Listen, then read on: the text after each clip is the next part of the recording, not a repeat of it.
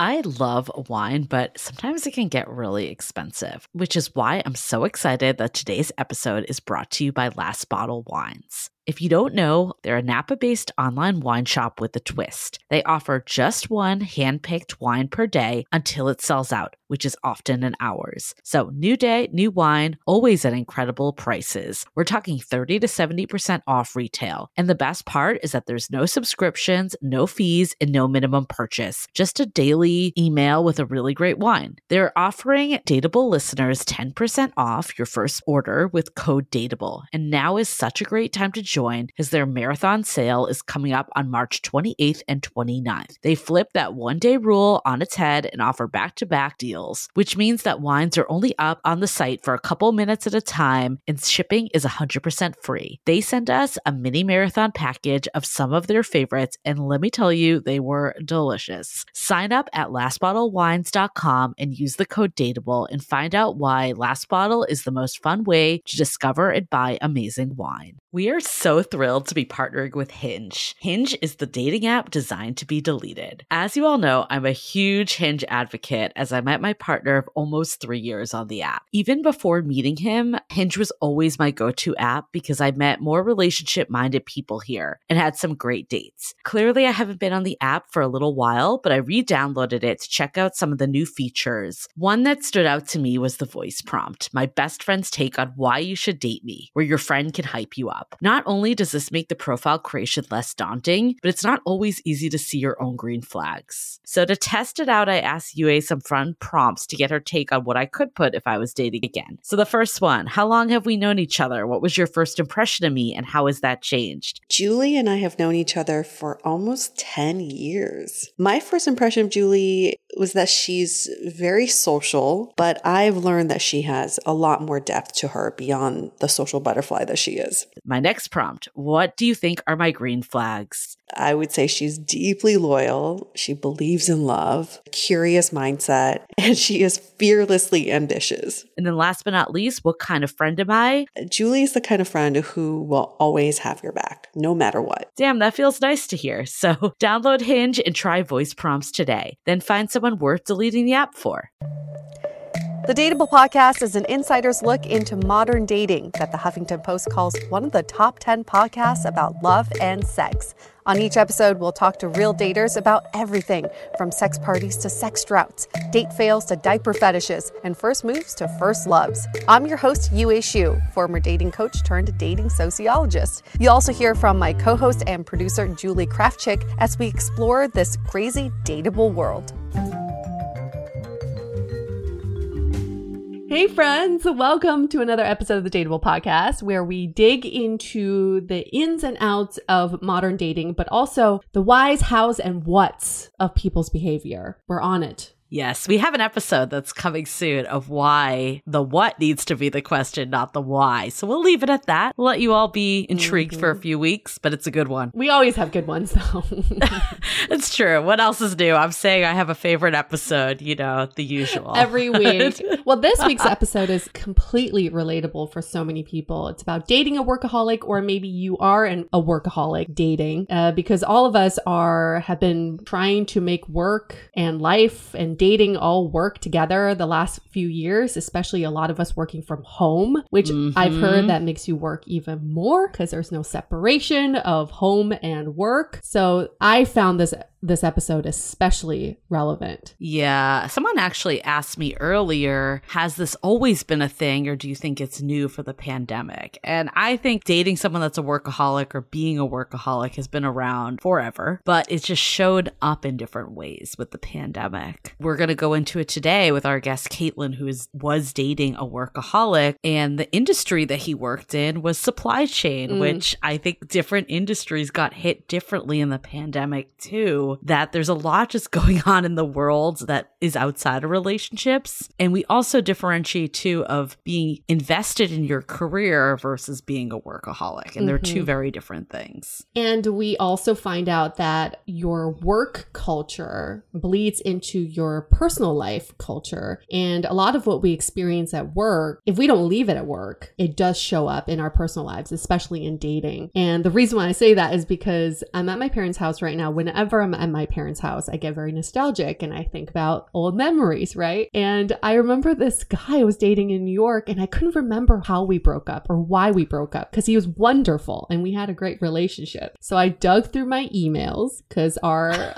final goodbyes were through email, and it was shocking because I totally blacked this out. We broke up because he was working and going to school at the same time. So he could not make time for a relationship. And I, at the time, was trying to be an actress and a TV host. So my schedule was really erratic, and I'd go on auditions during the day and I'd be at home waiting for him to be done with work. And the point of contention for us was that our schedules never matched up. I ended up blaming this on him not creating time for us. And his side of the story was that he felt so much pressure from me because he couldn't keep up with my lifestyle because he was so busy with work and school that he felt like he could not live up to my expectations of what a good boyfriend would be. And it's really interesting, our back and forth in the email. I blame him for a lot of it. He blames me back. And at the end, it was a very defeated response for him that was basically like, I guess we can never be friends or be in contact because it seems like you're just so over this. But I couldn't believe it because in my mind, my memory was we were in such a great relationship with so much fun. I totally forgot that we had misaligned schedules and also misaligned needs. Well, scheduling can be a bitch, and that can really make or break. I think every relationship does need quality time. And,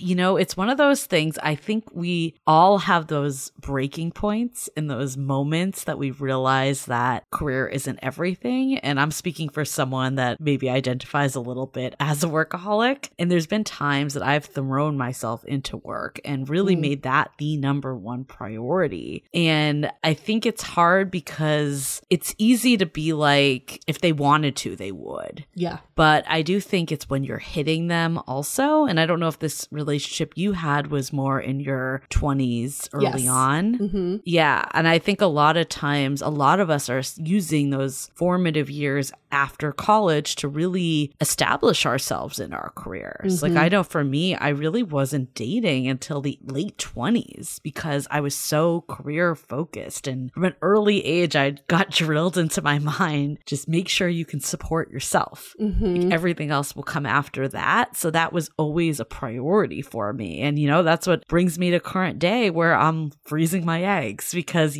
everything happened a little later than I think you think growing up. And in today's world, especially with women really focused on career, there's a reason why these corporate companies are giving benefits like egg freezing and ways to keep you in the corporation longer. And, a big part of why someone asked me, or Janice, our moderator, made a comment that she thought it was interesting that I was freezing my eggs having with a very serious partner, where most of the time she's heard of it being when you're single. And I totally get when you're single because you just you don't know what's going to happen, all that. But I think for me, it became more real that this was something I potentially want down the road because I could see it. And I think currently it's like I am focused on my career. I am focused on different aspects that I want to grow in the next couple years. So having that extra time, which is what egg freezing affords you, that's why companies are shelling out thousands of dollars to do this. It makes sense. It's balancing it all, right? And so you're done with the process, right? Give us an update. I am done. I feel relieved. It went really well. It actually was better than I expected in terms of results of what they originally told me. So it was really great. I woke up from the anesthesia and I was like, I need to fall back asleep so I can go into the operating room. And then I realized I was already done. So fast. It was real fast. It was 10 to 15 minute procedure. I was there for 2 hours total. Wow. Yeah. More time to prep and then they give you time to rest. I honestly had the best nap of my life.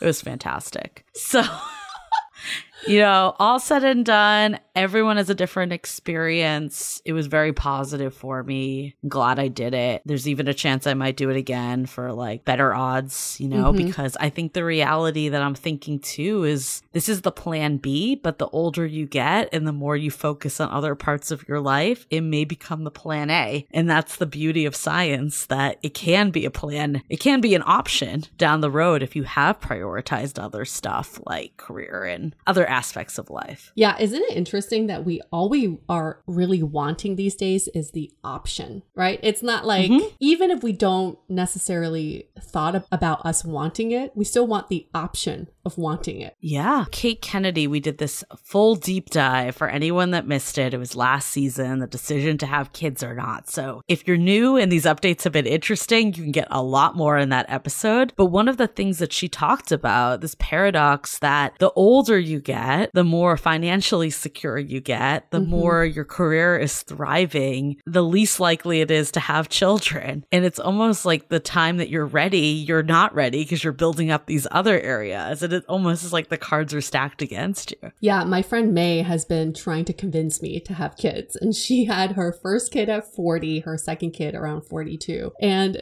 her recent text to me was, listen, you're probably afraid to be an older parent, but it's good because you have the means to do so. You have more self-awareness. You're more confident in your career. You won't feel like you're stuck in a relationship, and you won't feel like you're stuck in whatever stress that you're going through, because you have the wherewithal to work through like the challenges, as opposed to when you're younger. And I was like, that is a really good point. I mean, to me, I just feel like, down the line, if I'm 60 years old trying to chase down a 20-year-old, will I keep up? But she also made the good point, is like, we're also a generation so focused on our health that we are going to be healthier 60-year-olds than our parents. Yeah. So we are more armored with like the health and the benefits to chase after our kids, even when we're older. Yeah. I think for me, it's time, the amount of time I have in my life. I almost feel like this podcast is our baby, that I don't know how I would work a full-time job and do this podcast if I had a kid, right? Like this, it's almost like the time that I'm spending on this makes up for the fact that I don't have a child to care for. And I think for so long, I do still get a lot of satisfaction out of career. And that means so much to my identity. And, we have another episode coming up where we figure out what's sabotaging your love life. And I identified as the overachiever, which I now realize how it's hurting me in certain ways. So that's going to be a good one too. But I think in all of life, like that's been so much of my focus that it's hard to imagine, shifting to this world where your job is to care for other people. And, I just had 2 friends over a little bit ago, and one of them brought her 4-month-old and the other one brought her dog. And I was like, this is the life I don't have yet, But there's so much beauty of that life too. And I think I'm just starting to see that. And it's taken me a while. And that's the part that's the paradox, right? The less time you have when you need to see it. I think the fascinating part about you and I, it's just funny that we're aligned on this, is that we didn't think about kids without a partner. Yeah. And we both met someone that we can picture kids with. I don't know what it feels like to just picture life with kids regardless of the partner, but I definitely feel a stronger connection to kids now that I'm with a partner I can see having kids with. Yeah, I mean, I know a lot of people, that's an underlying struggle with dating too, that maybe you and I haven't had as much experience with, is this, I know I want to have kids. I know I want to prioritize my career, but, the clock is ticking and I'm not meeting someone. And that can be so stressful. And, again, I think everyone needs to make their decision on the freezing your eggs, but I've heard people say it does alleviate some of that pressure to find someone right away when you know you want kids no matter what. I heard something really interesting from my friend Ryan. I'm going to give him a shout out, and you know him, Julie. So my friend Ryan just came back from over a year living in Taiwan. And he said in Taiwan, if you get divorced and you have kids, the kids automatically go to the dad. Wow. Because they want women to have a higher chance of remarrying, and they know that their chances are lower if they are single mothers. So isn't that interesting? They immediately default to the dad, and the woman would have to fight really hard to get full custody or even partial custody. So this way, society is saying this allows for women to remarry. Fascinating. That is fascinating. I mean, I think I'm also always fascinated at the stats of the gender pay gap. Is actually between men and women, it's not that much difference. But where it becomes different is women with children. That's when there's a huge pay gap. And, you know, I think we just we'd be naive to say that having kids doesn't affect your career. I think, you know, there's some people that can make it all work, but it's hard to do it all. Yeah, being on the receiving end of recruiting and hearing recruiters talk about, oh, woman being of a childbearing age, should we stay away, has been a real discussion. Damn. Yes, it's not legal, but I've definitely heard it. And then in China, it's completely legal to think that way. So in China, I think you get a year's off for maternity leave. So a lot of companies will stay away from women in their late 20s and early 30s for that reason.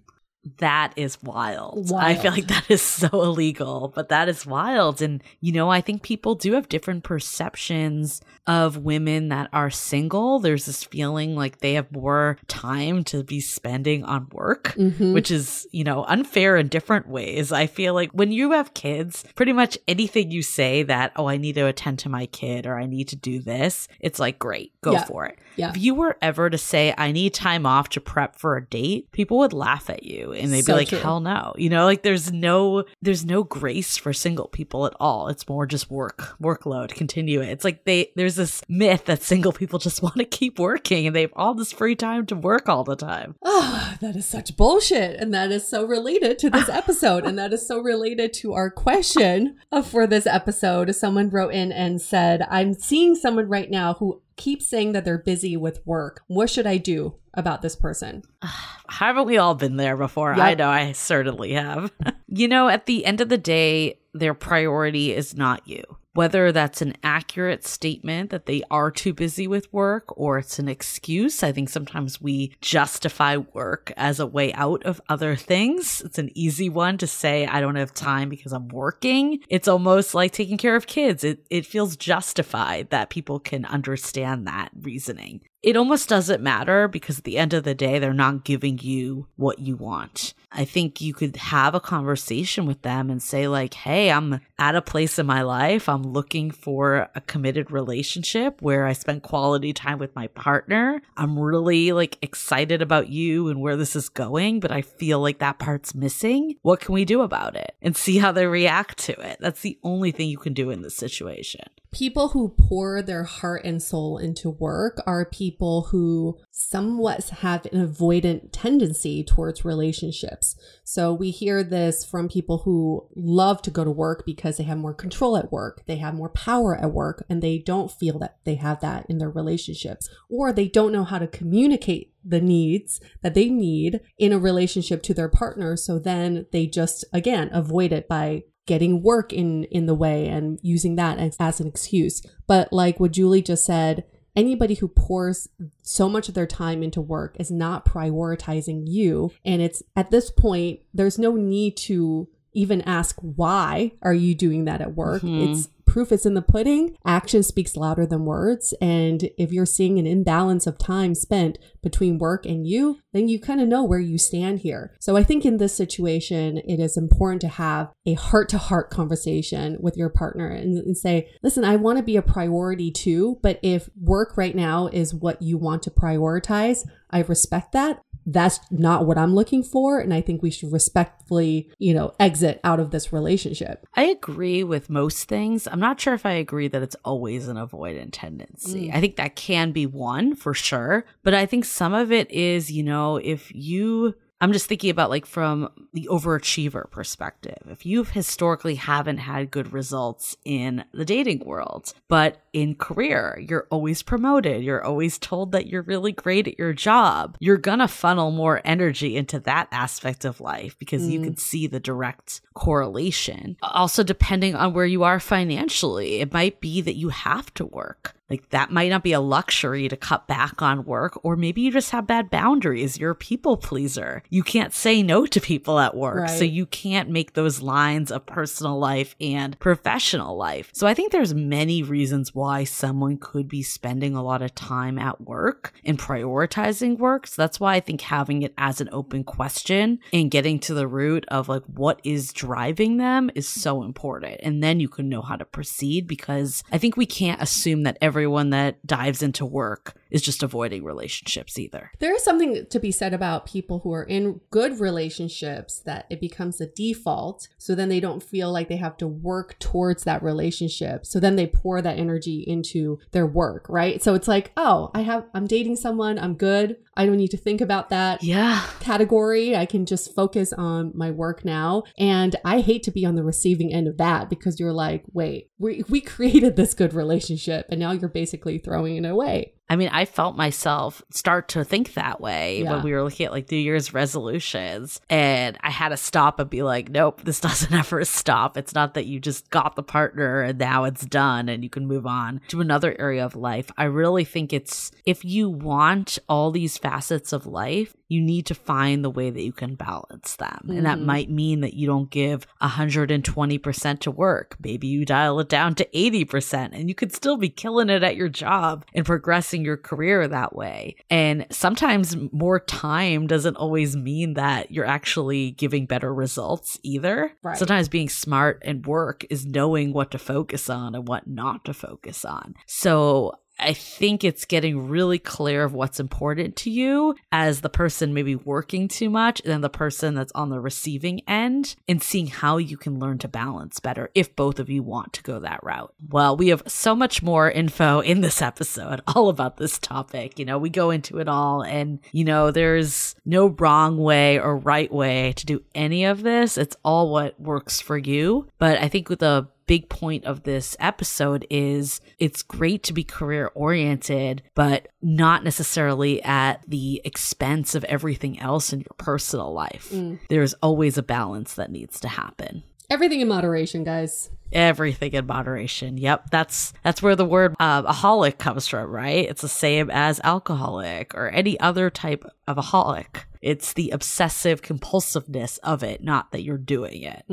Okay, so time for some announcements. We are so excited that we've been having the cameos roll in lately. We just recorded one right before this, and we love how creative you all are getting with the cameos. You know, for people's birthdays, when your friend breaks up with someone, getting them pumped up for a date or yourself. We've had a few that people have written in for their own first date pump up, and then some for their friends that are getting back in the game. So there's been so many creative ways to use Cameo, and we've just loved recording these. And also, if you just want to like call out a ghoster, call out someone who wronged you, we're so good at that. You don't have to do it.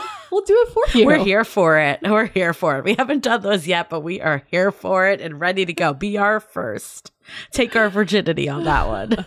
So you can find us on Cameo just by searching for Dateable Podcast. We'll be the first one that pops up. Awesome. Okay, other announcements. Loving the Time of Corona is our Facebook group. The Sounding Board is our premium group. Reminder to register at dateablepodcast.com/sounding board. We'll let you into all the weekly sound offs, the office hours with the two of us, but you do need to go through that website to get in. So just a PSA again, so we're not ignoring you. I want to say that every week because I don't want all the people that are pending to think that we're ignoring them, but there is an extra step there. And then at Dateable Podcast is us on Instagram and TikTok. We need to grow our following on TikTok, so help us out. We're fucking everywhere, okay? We're everywhere. Okay, and let's do a few quick messages from our partners for this episode. This episode is sponsored by BetterHelp Online Therapy. Relationships take work, especially the most important one you have in your life, your relationship with yourself. A lot of us will drop anything to go help someone we care about. We'll go out of our way to treat other people well. But how often do we give ourselves the same treatment? So this month, BetterHelp Online Therapy wants to remind you that you matter just as much as everyone else does. And therapy is a great way to make sure you show up for yourself. For me, therapy has been an eye-opening experience because I didn't realize how much I needed the support and tools to process my feelings. BetterHelp is online therapy that offers video, phone, and even live chat sessions with your therapist. So you don't have to see anyone on camera if you don't want to. It's much more affordable than in-person therapy, and you can be matched with a therapist in under 48 hours. Give it a try and see why over 2 million people have used BetterHelp Online Therapy. This podcast is sponsored by BetterHelp, and Dateable listeners get 10% off their first month at betterhelp.com/dateable. That's BetterHelp.com/DATEABLE.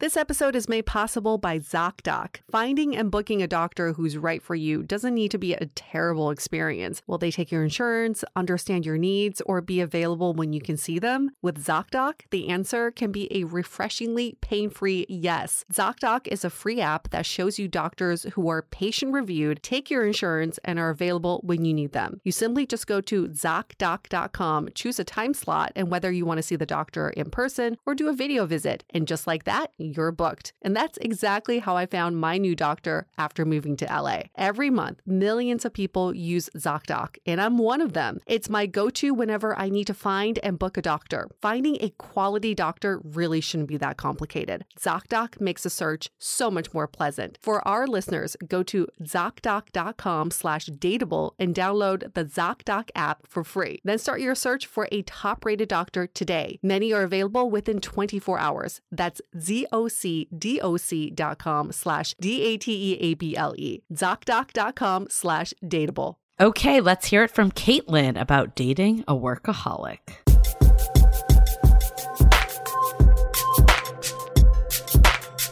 In this time of working from home especially, I feel like it's so easy for people to be workaholics and be busy all the time. What's funny is people tend to use working and being busy as an excuse to not be fully present when they're dating. So I'm curious to hear your stories, Caitlin. Who is Caitlin? She's 34 years old. She lives in Florida, originally from Houston, Texas, currently hooking up and having fun and dating someone, but haven't defined the relationship. So all of the above when you have to check those. Welcome, Caitlin. Hi, everyone. Hi, y'all. There's a Texan coming out. I love this topic because I do agree with what you said, Yue. I think the lines of work and life are very much blurred with this new world that we're in too. But also on one side, you want to balance your career and balance relationships. So it's not always a bad thing. I was curious what the formal definition of a workaholic was.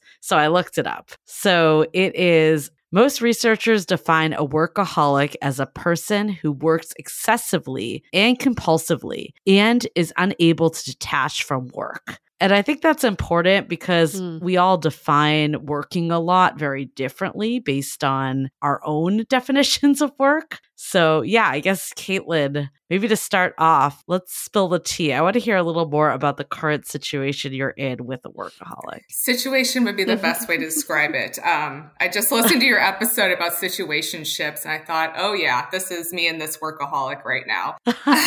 So about a month ago, it was about the last week at my job. I am switching jobs, which is why I moved to Florida from California. And there was a very high up man at the location where I was at in my workplace. And I do not date coworkers at all, but I just had this vibe. And I told myself, you know what? I'm going to just plant a seed with him. And if he bites back, if he takes it, great. If not, great. So I went to my little small circle at work and I said, hey, you work with him more than I do.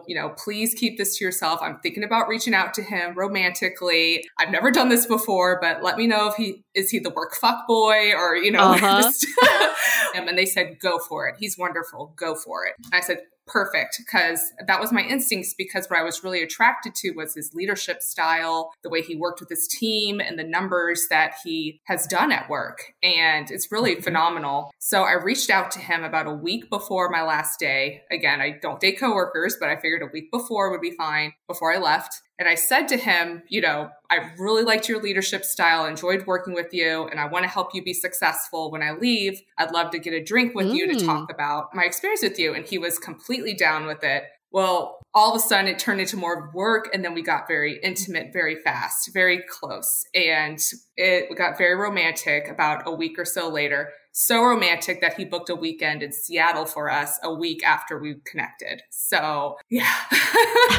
Wait, I feel like there's a missing piece. How did it go from we want to talk about work to intimate, that you're booking trips to Seattle? Well, we started. How many drinks did that take? I'm just that good, y'all. I'm just that good. It's true. No, he just started, we were just talking on texts and phone calls. It just turned into this, which is a natural conversation. We really just connected in our communications. And we went on a date the Sunday before. I mean, we just went really fast. And we went on our first date the week before and just really connected. He stayed with me 2 days later when I went to San Diego to see my friend on my farewell tour for work. And then that weekend we were in Seattle, moved very, very fast. Wait, I feel like this story is juicier than the workaholic bit right now. Okay, so I feel like I want more details. We'll get to the workaholic bit, but we want to go here. Yeah. We'll get there first, but I think the starter of this relationship is probably what's most fascinating for a lot of people listening right now. So I just want to ask a few more questions about this stage. So when you reached out to him, this is purely for work purposes. When was the turning point? What was like the tipping point, I guess, when you both felt safe to talk about your relationship in a romantic sense? I started talking to him about my experience in California, because he said, was it California or was it the job while you're leaving? I said a little bit of both. And he's been single for about 4 years. About 4 years ago, he went through a divorce. Yeah. So we had that connection because there's not a lot of single men at my work or my previous job.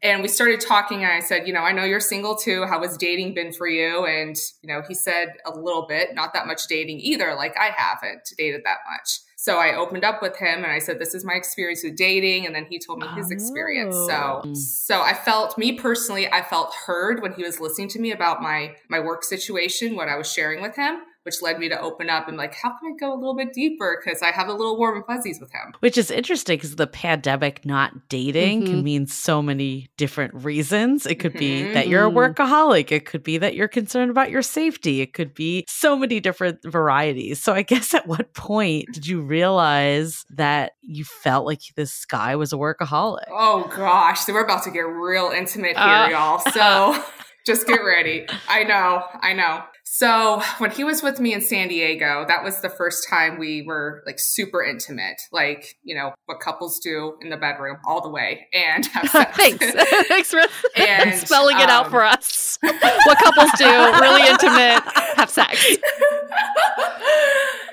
So, oh gosh. So it was about 6 a.m. the next morning and he was reading his emails. And to give context to him, and maybe we can elaborate it later, is he's a very high up in supply chain. And unless you're living under a rock or haven't been to the grocery stores lately, supply chain is a very, very difficult industry, very difficult. And it's a 24-hour job. So I kind of give him grace for that. But he was checking emails and then we started being intimate, having sex. And then he left in the middle of it and he said, I got to be there for my team. In the middle. He just pulled out of me and... Wait, was there a meeting that he was going to, or was it more just a hypothetical idea? My brain is on work right this minute. My brain is on work at this minute. Oh my God. Instead of whiskey dick, he had work dick. Yeah. And I'm like, what does this have to do with numbers or performance or your team right now? You're intimate with me. What? Right. That's running through your head right this minute as we're doing this. Yeah. So I text my close friends after he left. I said, my name is Caitlin. I think I'm dating a workaholic. And then did this continue? Dating him wise or just this behavior, the workaholic tendencies? Well, we went to Seattle that weekend because he told me before he left, after that moment, he said, I'll be more available, more present this weekend. I promise. I said, okay, maybe out of sight, out of mind, different state, maybe he'll be more present. It did not show up intimately, but when we were out in Seattle that weekend, he was checking emails. He was still talking to people. He was talking to me about work. I want to say at least combined together between the 2 days we were there, at least 6 hours of the time. So these were both on weekends when it was like unable to detach from work. We're not even talking about like midday being in the thick of it. Well, the San Diego incident where we hooked up, that was a Wednesday morning. Okay. So that's why he said, I'll be more present this weekend when we're in Seattle. I said, okay. He was still checking emails and working for about 6 hours that weekend. Wow. Julie, I'm rereading your definition of an alcoholic or workaholic. I keep saying alcoholic. Who is someone who works excessively. Yup. We saw that come through. Compulsively. Yeah. Pulling out of you in the middle sex. Pretty damn compulsive.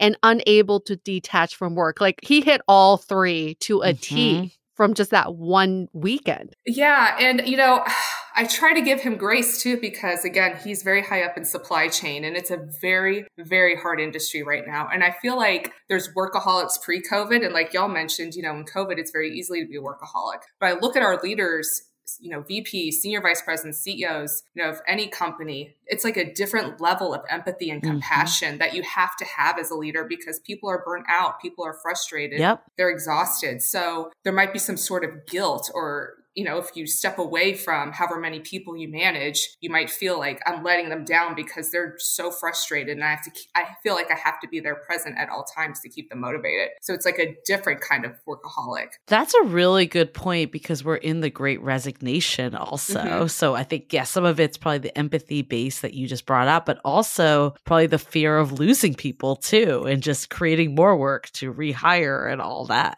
Oh, absolutely. That was a big concern when I put in my resignation. They said, whoa, you're a high performer. We need to talk. So why are you leaving?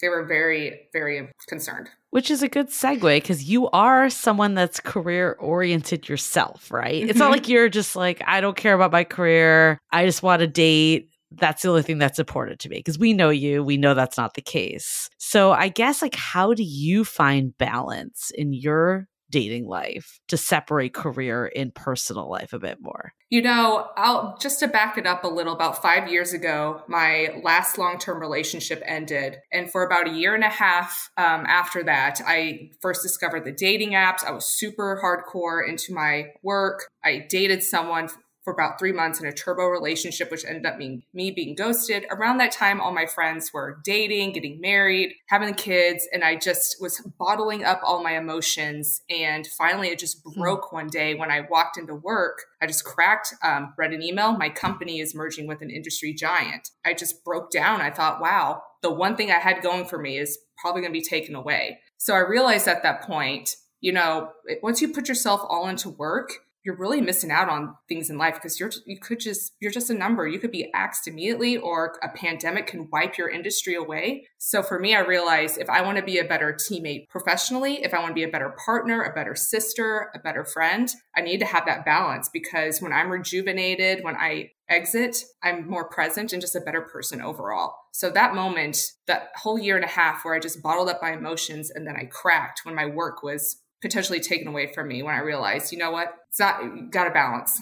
Yeah, that's a really good point because how you treat work actually bleeds into your personal life and vice versa. And just from my own experience, some of my worst managers have been the ones who've been bitterly single and not dating and refusing to connect with humans. And they're at work till 10 p.m. and they expect you to be at work until 10 p.m. as well. And it doesn't do much for team morale that way. Yeah. I mean, I definitely consider myself a career-oriented person too, but I think there's this saying that on your deathbed, you're never asking if you could have worked more hours.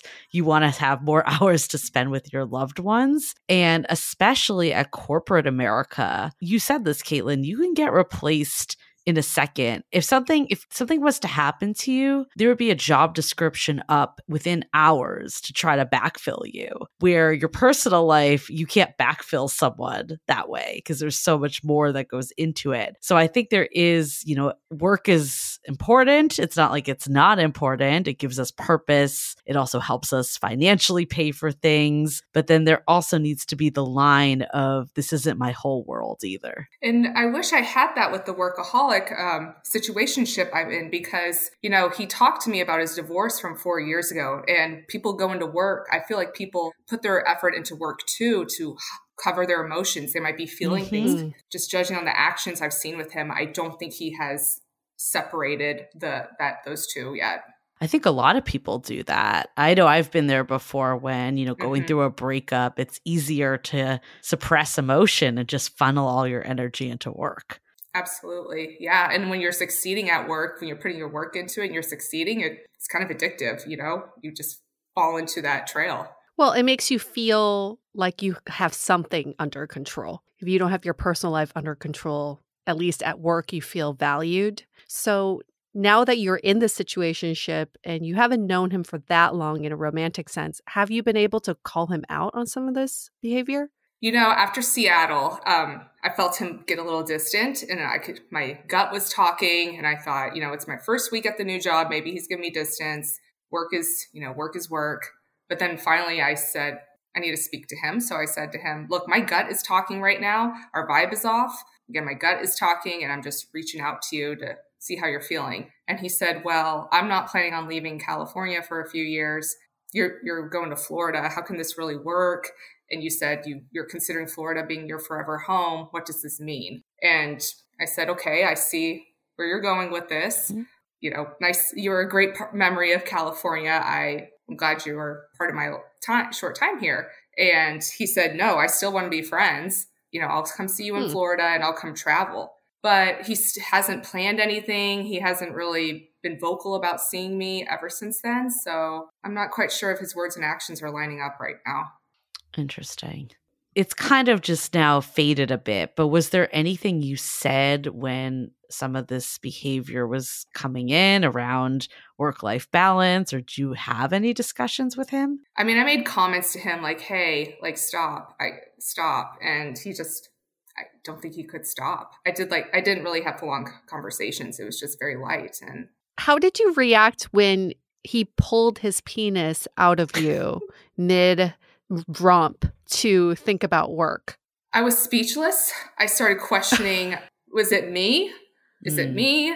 Did I do something wrong? But then when he said, I'll be fully present this weekend, I clicked. It clicked at that point that it wasn't me. It was him. I feel like we kind of skipped over Julie, because I feel like you've dated workaholics before. Love to hear your experience of what you had to deal with. Yes, I definitely dated a workaholic. Maybe there's one person that particularly stood out. And I think one thing that I dealt with was it was always on their terms. At first, I thought it was really awesome that this person was making all the plans and deciding what restaurants to go to and booking the reservations. I was like, finally, someone super proactive. But I quickly realized that anytime I suggested something, it was not met because it was all around his work schedule. And that was what was driving the proactiveness. So I think that was one piece that was challenging with it. I think the other was that plans would get broken during, there were times that we had plans and it was like, oh, I have to work late. And it didn't really feel like there was a remorse from it. And I mean, I don't know what their work schedule was really like. Like maybe it was so urgent that they couldn't do the plans with me, but I had trouble seeing that. So I guess what I would have hoped for is one, is that really actually the truth? Like, could you do it tomorrow, and still make that room for someone? Or was this just you saying you didn't want to make room for someone? But then also, if it truly was like, I need to do this tonight, having more visibility into that. And I think that's where it goes back to the communication aspect of just getting like, oh, sorry, I got to work late. That doesn't do it unless you're really sharing what's going on for you. Yeah, I guess have you ever dated a workaholic? I've never dated a workaholic in the traditional sense, but from this discussion, I realized I've dated someone who was married to their work and I was their mistress. And that didn't make me feel good. It didn't mean that he was working all the time, but he certainly talked about his work in a much better light than he was talk about me. And he would often, during our short-lived relationship, he would often text me articles, like TechCrunch articles about his industry and his company. Yet his coworkers knew nothing about me except for my name. But I knew everything about his coworkers. So that was a huge red flag. He was married to this sexy company and I was just there for a distraction. And even after we broke up, he would still send me articles about his company that IPO'd. And oh my God, look at how we're doing. I'm like, I don't give a fuck. I don't work there. Why are you sending me this? I had the same thing happen with the workaholic I just mentioned, is that once we called it, he would send me articles all the time. He didn't send them about his company, but he would send them about, I was working at Yahoo at the time, so he would send them about the tech industry. And it would almost be like his way to get back in touch, but it would just be like him sending a TechCrunch article after not speaking for weeks. And it was like, what does this mean? And of course, I would start to like wonder if this was a sign that things were back on because I was clearly not as enlightened as I am now. This was many, many years ago. But I think that was a big thing, that a lot of our communication was done through his work email, which was super weird. What? Looking back on it. Yes. Like he wouldn't even text all the time. It would just be sent from his work email. And I'm like, why would you even want these? And some of them were a little racy. I'm like, why would you want this in a paper trail from your work email? But I think it's like he couldn't even detach that much to go to personal email. Wow. Yeah. Wow. I think this never like directly affected me, but a sign was that he also had told me that like he was supposed to go home for the holidays one year and actively chose not to so he could work. So I think that's actually a good way to understand someone's relationship with work too. It might not be how they show up for you, but how do they show up for other people in their lives? If you're dating someone successful, but they balance friends and family well, then that could be a sign that they have better balance than someone that has no friends, doesn't ever see their family. Like that's a big piece of it. That's a good point because I turned in my notice for my job in Florida right before the holidays. And my mom said, are you sure you want to come home? Do you want to start packing, get moving? And I said, nope, I want to see my family because might not ever see all ever again. So I'm not going to turn this down. I will be there for the holidays. That's huge. Yeah. I think that's such an important question to ask in early dating is who are the closest people in your life and how do you show up for them? And I can guarantee you that guy I dated would have named 5 of his coworkers, including his boss. It's like my best friend is my boss. My angel investor is my BFF. Yeah, exactly.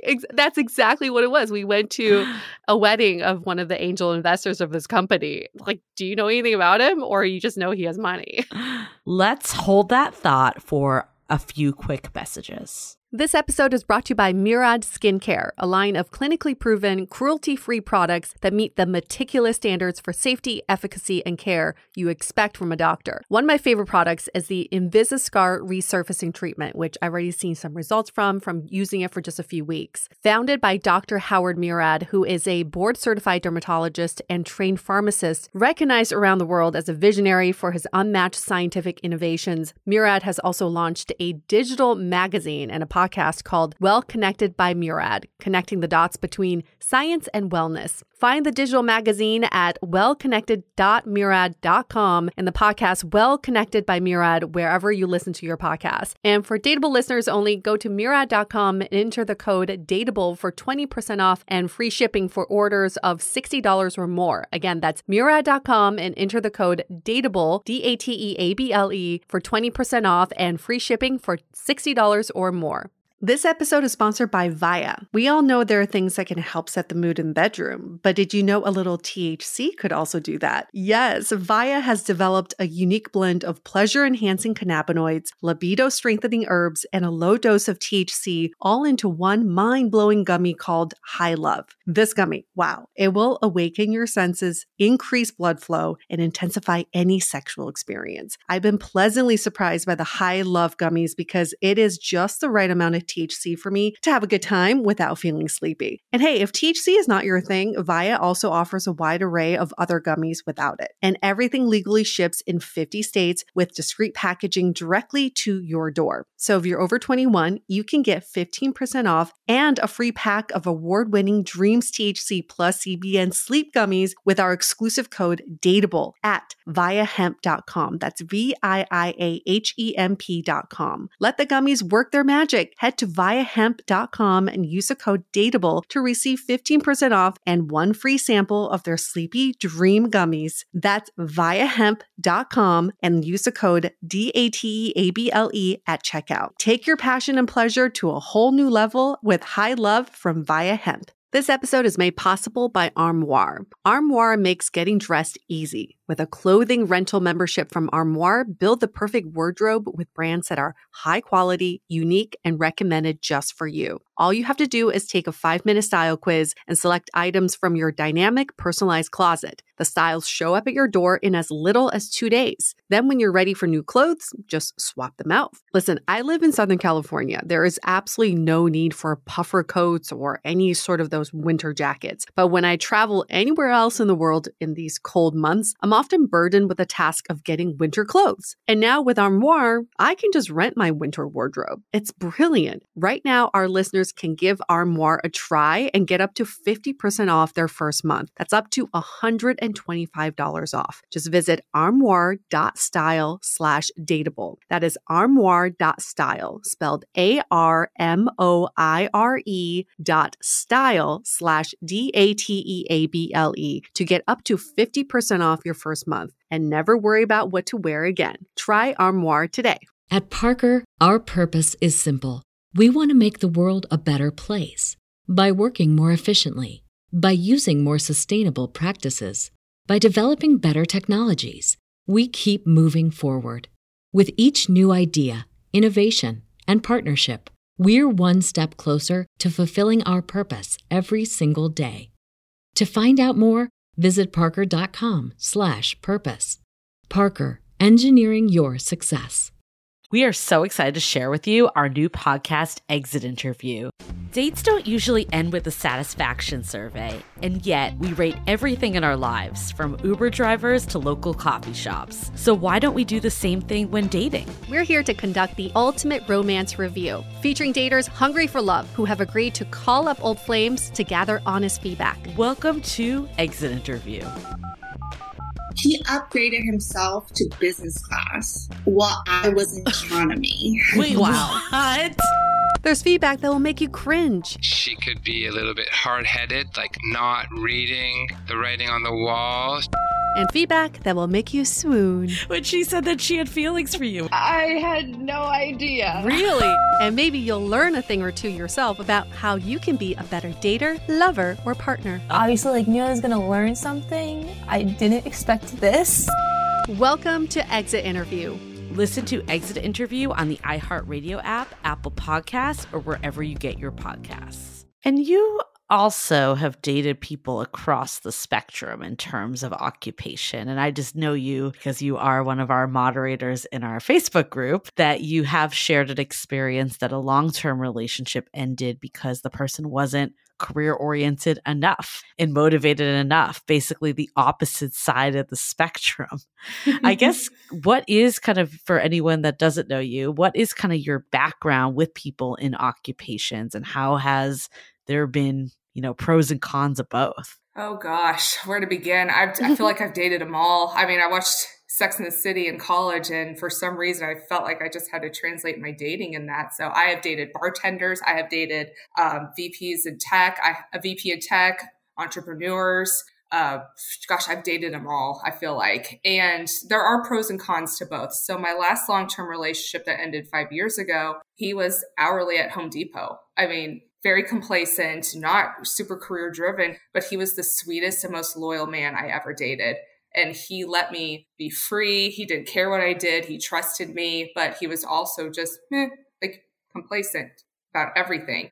Whereas before him, my previous long-term relationship before him was a military officer, which was completely different, of completely different personality. He was very regimented, and I like routine, but I also don't like being told what to do all the time. So that was one career that did not work out for me. I've also dated the VP very high in tech, and we connected on so many things emotionally, but it was a turbo relationship which ended up with me being ghosted after 3 months of traveling all over the country. So, they all have different stories, and, I've noticed, the higher up men are, just from my experience, I don't want to generalize, but the higher up men are, the more they're so successful in the boardroom, they can do anything and lead teams of 300, hundreds. But in their personal life, again, I'm generalizing just from my experience, they're not all emotionally there. Like they're just not, their emotional intelligence is very far and few to find. Whereas, the hourly from Home Depot, he knew me very well. He picked up on the little details. He was there for me. He knew what my love languages were without me telling him. So, I mean, there's pros and cons, do we want the motivated, emotionally unavailable, driven man, or do we go with the complacent, loyal, sweet hourly worker? Right. And it doesn't always have to be one or the other. I know you're generalizing just on experience, Right. but I think you do raise a good point that just because you have the skills necessary to lead a business doesn't mean that you have the skills necessarily to lead a relationship. And I think a lot of times we struggle with relational skills because our generation particularly has put career first a lot of times. And that results in getting into relationships later in life and maybe not even knowing how to really navigate them. Yeah, that was interesting because I dated a man very high up in Silicon Valley. And one thing I'll never forget, one thing he said to me was, I am so jealous that you can be alone and be okay with it. Like you can go home to an empty place and you're fine. Whereas I have to have someone, I have to do it. I have to just be around someone at all times to come home to. And I think to myself, you have changed the world with what you've done, but you can't go home and sit alone. I mean, that was really mind blowing to me because just because they're a certain way in the boardroom doesn't mean they're that confident when they go home. Yeah. And I think that's the conflict that we see too, is a lot of men that we've spoken to have often said, I have to get my career in place before I can focus on my personal life. But for many people, once they think they've reached that point in their career where they have it made or they've succeeded, then they have a lot of catching up to do when it comes to their personal life because it's been years since they had to have like a very real relationship. And a friend of mine comes to mind. He just recently sold his startup. He was in a complacent relationship, didn't work on it. And the moment he sold his startup, he broke up with a 15-year whatever that was and said,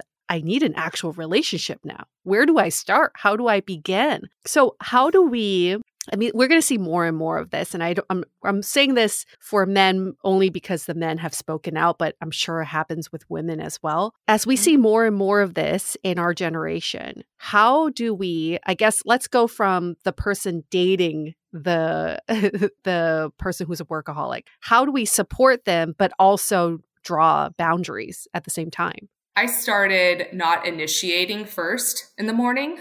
I found myself initiating. I thought, you know what? I'm going to set the boundaries that this is not going to be a one-way street. It's going to be a two-way. I haven't heard from him in 2 days since I haven't initiated. So just changing up your actions, I feel like, for communication, set that boundary. Yeah, I think there's we've heard this before from experts too that have said this, that there's getting out of work mode before you go on date mode. And maybe that's just decompressing in a way that you can, have that delineation a bit more. And if you're dating someone that has workaholic tendencies, encouraging them to kind of finish up what they need to finish up, even if that means you meet up a half an hour later, but just so it can be done. And then you can move into the date mode. And I say this from someone that is probably the workaholic in my relationship, and I've dealt with this. So I guess that's an example of women. I think it runs both ways. I don't think this is a male exclusive thing at all. So that's a really good point. I have my own personal rules when I date. I only date on the weekends, like first dates, until I get comfortable with you. I will not date Monday through Friday because I'm not fully present, because I know how hard I work. I'm not going to show up and just talk your ear off about work at happy hour when I want to get to know you and be in the right mindset. So that's my personal rule with dating. And I actually brought this up with one date about 2 years ago. He wanted to see me more. He said, I want to see you more. I want to see you more. I said, I don't know you well enough to see you on a Tuesday yet. I won't, please. Like, you will get a better date with me if we meet on Saturday or Sunday. And he really didn't like that. And we didn't work out. I like that because you know yourself so well that you can communicate when you are in the best mindset. If you're dating someone who's a workaholic, you also challenge them to think that way too. I want you and all of you. So give me the days and times that you think you can be fully present, or I don't want to see you, because it doesn't do any of us any good. That's a good point. If workaholic reaches out to me, I can say that to him. No, I think that's important. And I think not having your phone out when you're on the date is really important too, because, you know, we're so glued to our phones in this day and age. If he, I'm guessing, probably like saw out of the corner of his eye something, an email go through or a calendar invite. If you see that, it's hard not to respond to it. So I think just putting it in your like bag or in your coat pocket or something away when you're in date mode time is super important, because then you don't even have that temptation. Absolutely. He probably was checking emails when I'd like go to the restroom or you know, walk away for a second. I think I used to have a rule too of just not talking about work. Like, I didn't like to talk about work on dates. It wasn't like a rule I necessarily communicated, but for me, I wouldn't hide anything. If someone asked me what I did for work, I would obviously tell them, but I would try to move the conversation along into something a little more fun and upbeat, especially for the first date, because it's important to understand someone and where they're coming from and what drives them. But I think you can do that later on. What I wouldn't want to get sucked into is the mundane aspects of work, because let's be honest, if you're not in someone's industry, you don't want to hear about that anyways. No. And even if you are, when you're out for drinks, it's questionable if you want to hear about it. No.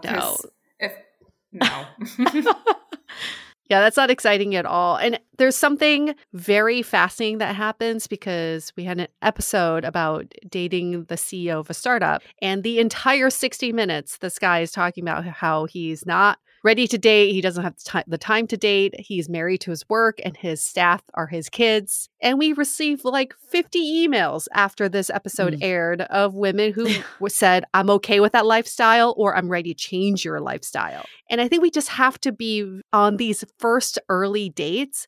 Just take it at face value. This is what this person's saying. If they say they're not ready to date, they don't have time to date, they really do mean it. And if you think you can be okay with that lifestyle, I think it's better to really like be honest with yourself and ask, am I really okay with this lifestyle? I used to be that person who thought, oh yeah, I could totally date an executive who has, you know, maybe sees me once every other week and it's fine because they're high up and the time I get to spend with them, it's fine. I've also realized I'm not that person anymore. I can't deal with that because that's not a relationship in my eyes. Yeah.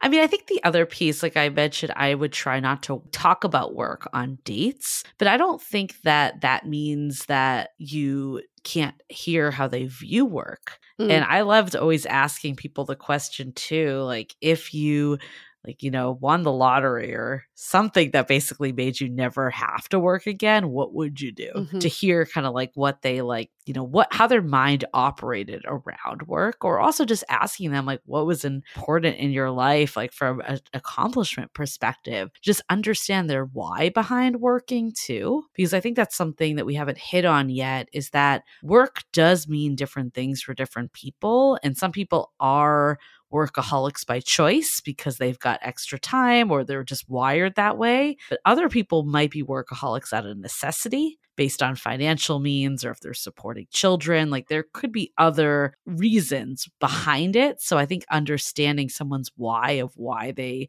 work so much is really important. I love this. This speaks to me because I used to go on dates and they say, oh, what do you do? And I say, I'm a marketing manager in a food industry, where I would switch it and say, I would lead more with, I help restaurants survive.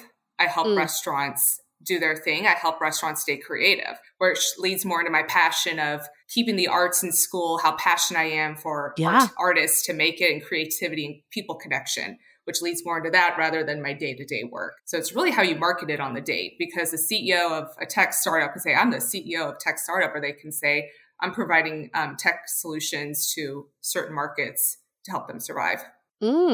That's a great point. I think we are so tied to our titles that we're not tied to the purpose of the title. Right. So maybe a better question on a date, rather than what do you do, is what's your purpose at work? What are you accomplishing there? That's a lot more telling than I'm a senior customer success manager at Salesforce. Like, that doesn't mean anything. Good for you. Oh, I'm level 3 customer success manager. Super. I would definitely date that person. You have dated that person, Julie. You had me at customer success level 3, not 2. Just kidding. Yeah. I'm not in tech. That doesn't mean shit to me. I don't know what that means. What if it's a power couple that both people are super career oriented, career comes above everything else? Could that work? Or is it doomed to just be a surface level relationship? What's that term we talked about months ago? Dual income, no kids? Dink? Yeah, dink. Yep. The dink couple. I don't know. I've never seen a dink. I don't think so. I know this couple. I've seen it. Both of them are very savvy in their careers. They're very high up, and they spend all their quality time trying to brainstorm ways to accomplish even more in their professional careers. And then over a decade goes by and they realize they are just business partners, and there's nothing romantic that is happening. And that's when you have infidelity. That's when you start moving to different cities and saying, we can make it work. It's for our careers, but we can make this work. I personally just don't see that happening. If two people cannot prioritize their relationship, then that relationship is definitely doomed. Well, I remember we had Amanda Bradford on years ago. I think it was season 2. And she's the CEO of The League. And we asked her if she would date another CEO. And her response was, neither one of us would plan anything. Right? We'd basically both be too busy that nothing would ever get off the ground. It's kind of like two avoidant people dating. Just nothing ever happens. And of course, there's always exceptions to the rule. But I think maybe power couples that have that can carve out that together time and have that balance have more of a fighting chance than if you're always on work mode. Yeah. Well, one thing I noticed with the workaholic, this was very interesting to me. I moved to California right before the pandemic, and I had not a lot of intimacy or dating for about the 2 years I was here. Physical touch was pretty much non-existent while I was here. But I noticed with him, one way I really got him to open up and just I could feel his body change was simple physical touch. I would touch his back. I would link arms with him, things I normally don't do, but because I've had such lacking of physical touch, I just felt my just geared toward those simple, small things. I mean, we were that couple on the airplane where I'm holding up to his arm, I'm snuggled up to him, and I loved it. And he received it so well. So I thought, okay, this is how he responds. Like, he's a completely different person. I could feel a change in him on that. And I think if you're a power couple and you don't have that connection, you're not going to work, like you saw, UA. But I just picked up on that intimacy of physical touch and how important that is in a relationship with him. I will say the flip side, though, because I do know some people that are very work oriented, but I do think they're able to turn it on and off. But I think the benefits of, people that are CEOs or startup founders or something that really takes a lot of diligence is that they're very committed. They'll do what it takes to make things work at all costs. And I think that actually can be an important trait in a partnership, because you do want someone that, you know, once they're in and once they're like, this is what I'm doing it. Like, I don't know, some of the people I'm thinking of also are endurance athletes, and I think it has similar characteristics to that too, right? Just like a drive to keep going with something. And I think there can be a flip side that is beneficial in relationships as long as you can find some of the balance. Then I would argue those people are prioritizing their relationship.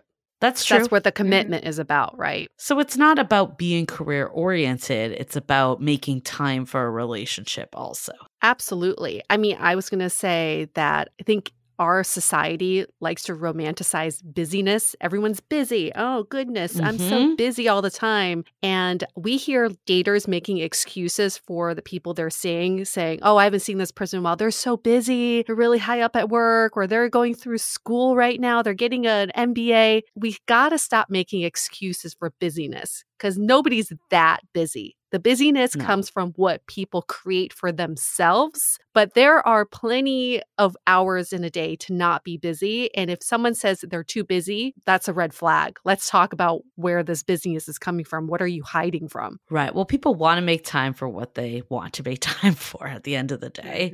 And I think if they truly are so busy with work, then that means that that's their priority and it's not a relationship. And ultimately, it doesn't matter what they're hiding from if they're not ready to be in a relationship with you. It's not your role to be like Nancy Drew and investigate and figure out what is going on with them.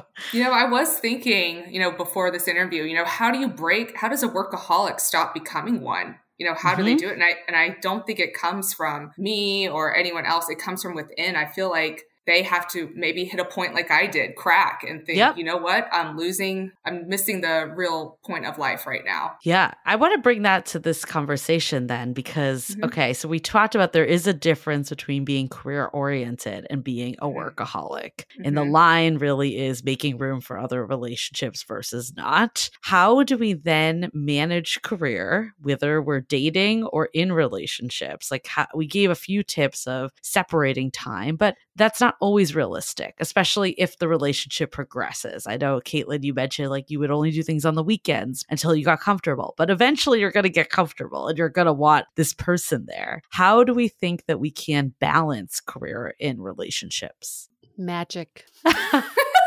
Create more hours. I mean, isn't that the $1 million question? Because we're all maximizers. So everyone wants to maximize their professional life as well as their personal life. I think ultimately what I've seen with some of my workaholic friends is they crack when it comes time for a celebration, celebrating an accomplishment. They sell their startup, a milestone birthday, and nobody's there to celebrate with them. That loneliness really sets in, right? So you accomplish all of this, but you have nobody to share it with. So I feel like the answer to your question, Julie, is about constant sharing of a life with someone and knowing that when you go on these dates, even if you're not completely intimate yet, sharing more of your life with them and allowing them inside of who you are, I think will create more of that, less of that loneliness down the line.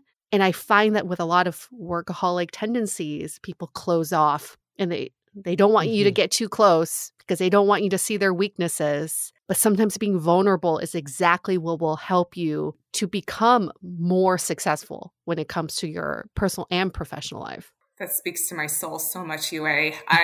I would love to celebrate my accomplishments with someone. I just haven't found them yet. And I'm dying for that. And that's one thing I really liked about the workaholic is I felt heard when I talked to him about work. I felt he's a great listener, and which is why he's a really good leader at his job. He's a great listener, very compassionate, and just really made me feel like I could be myself with him. Yeah, no, I think that we all do want that person we can celebrate with. So I definitely could see that. I think you said something that actually reminded me of something that happened recently for me too. It's like this, how can you set the expectations and how can you have this? Like, I think what I learned with my partner is sometimes I'll like do work when we're watching TV, for instance. And to me, it feels like downtime, but to him, it feels more like we're doing this activity and now I'm not present. So how can you say like, okay, we basically have the same expectation that this hour of TV is us doing an activity together versus saying, okay, this actually is us just having downtime and I can do my thing and you can do your thing. And ultimately, that is like a piece of it is communication, right? I think the fact it always comes back to communication, but I think a big piece of it is that because you were saying that some of the times that you felt slighted was when all of a sudden this person would start doing things like in your me time or the time that you both had together. So even just saying, I need an hour today to kind of like take care of these things so I can put away my phone and we can be super present together, that could go a long way. I really like that. Especially if your love language is quality time. Yes. That's so great. I think everybody should try to exercise that because especially with working from home, what I found with my partners, I don't know when they're working or not because it's all the same. So one thing we started doing is that we change outfits when we're done working. We'll like literally change it into our fun outfit. If I'm wearing my orange sweatsuit, it's like, oh yeah, okay, Yue's off work now. She's ready to party, But I think that's what you need back when we were in the office, you come home from work, it's like, okay, you're physically home. That means you're off work. But damn, working from home makes it really tricky. Definitely. So I guess like what tips we have for anyone navigating this? If you were to go through this again, well, I guess you're kind of still in it, but if you were to navigate this differently, would you have addressed the situations in a different way at all? Absolutely. And I would have said to him, this is where I am in my relationships. This is what I'm looking for. This is where I'm at in my career. And if you're available and present, and maybe just share my background too with people in, his type of role as well. And just see, are you going to be available and present? Because find the higher up you are, it's harder to be more available. Just really having those more vulnerable, open conversations instead of, because I felt like me and him were talking a lot about work because we used to work at the same place, but maybe taking it a little bit deeper once we got to the more intimate conversations. I could see that especially with a coworker being hard to get out of that boundary of work talk. It's almost like we need to set a boundary that we're not going to have any work talk at all at dinner or something. And that's what I told him too. I actually said that to him. Maybe we were in San Diego or Seattle. I said, I hope we can stop talking about, where we work at eventually as we evolve. And he said, yes, I would like that too. Never really happened. Yeah, that's tough when you have so much work tea to talk about. Like it feels so good and it's comfortable. And it also creates a little bit of intimacy when you have that bonding topic. Well, this has been such a great conversation. I mean, I think there's so many takeaways, but I think the biggest one that's standing out to me is that having a balance between work and life doesn't mean that you have to dim your light at all. It doesn't mean that you have to be ashamed of your work or, put that as the back burner. Like, I think you can be loud and proud about work, but it doesn't mean that it needs to be the only thing going on for you. And if it is the only thing going on for you, how can you bring more into your life or more people into your life to have that balance? Because I do think that, I've said this, at the end of the day, the most important thing is the people in your life, and accomplishments are great because they give you a sense of purpose. But that isn't going to be what you're thinking about on your deathbed. You're going to be thinking about the people and where you're wired for human connection, and missing out on that aspect of life, that is a shame in a way. So I think I'd hope that people, if you're either dating a workaholic or you identify with workaholic tendencies yourself, it can be an opportunity to not say that someone could never do any work stuff again, but more of an opportunity to see how can we bridge this gap to have more of a balanced, fulfilling life.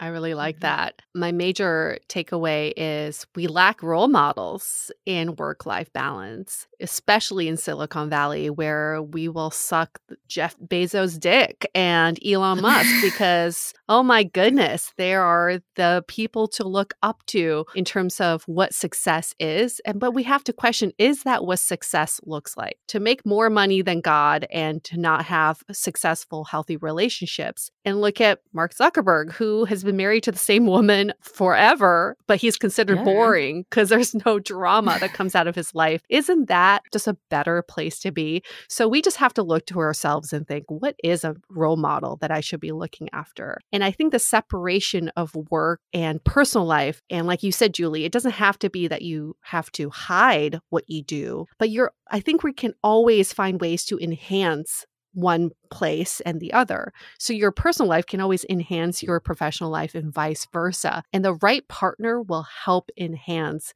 both scenarios versus like taking away or making you sacrifice. That should not be what a healthy relationship is about. And I hope we can just rewire the way we think about work and life. And it's not a completely separate entity there. And finally, I think a great question to ask on first or second dates is, how do you like to date? What is your dating style? I think this says so much about if someone's squeezing in dates in between meetings or weekdays, or you get someone like Caitlin who says, I date intentionally only on weekends because I want to be fully present. That just says so much about someone's relationship to their time in general. So those are my key takeaways. Caitlin, any words of advice for our listeners who may be either the workaholic or dating a workaholic? I think it's important to know who you are and what you will and will not put up with, what you will and will not stand for, having those core values. And you'll know when you meet someone whether your core values are shared or not. You'll know pretty instantly. So just knowing who you are and what you stand for and what's important to you and come to the table with that will help you identify those who will be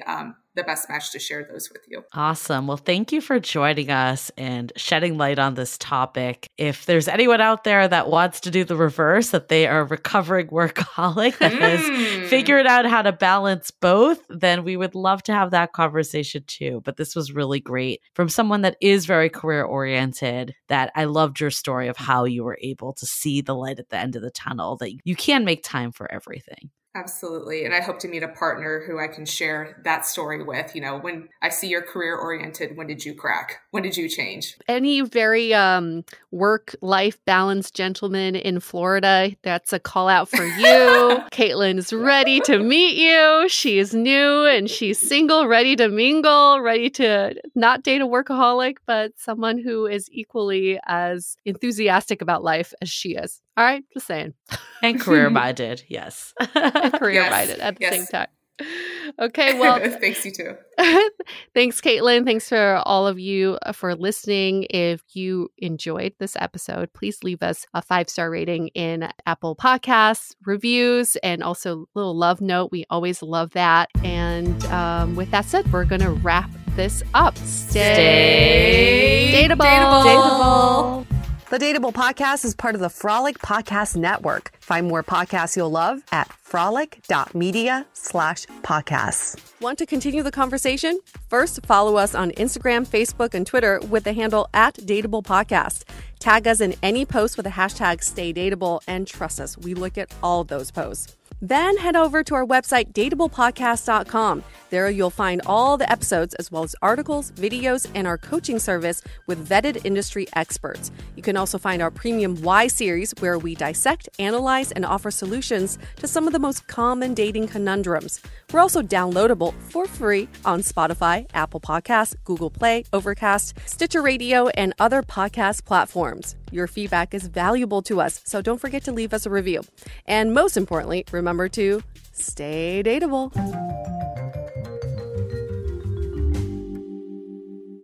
At Parker, our purpose is simple. We want to make the world a better place by working more efficiently, by using more sustainable practices, by developing better technologies. We keep moving forward. With each new idea, innovation, and partnership, we're one step closer to fulfilling our purpose every single day. To find out more, visit parker.com/purpose. Parker, engineering your success.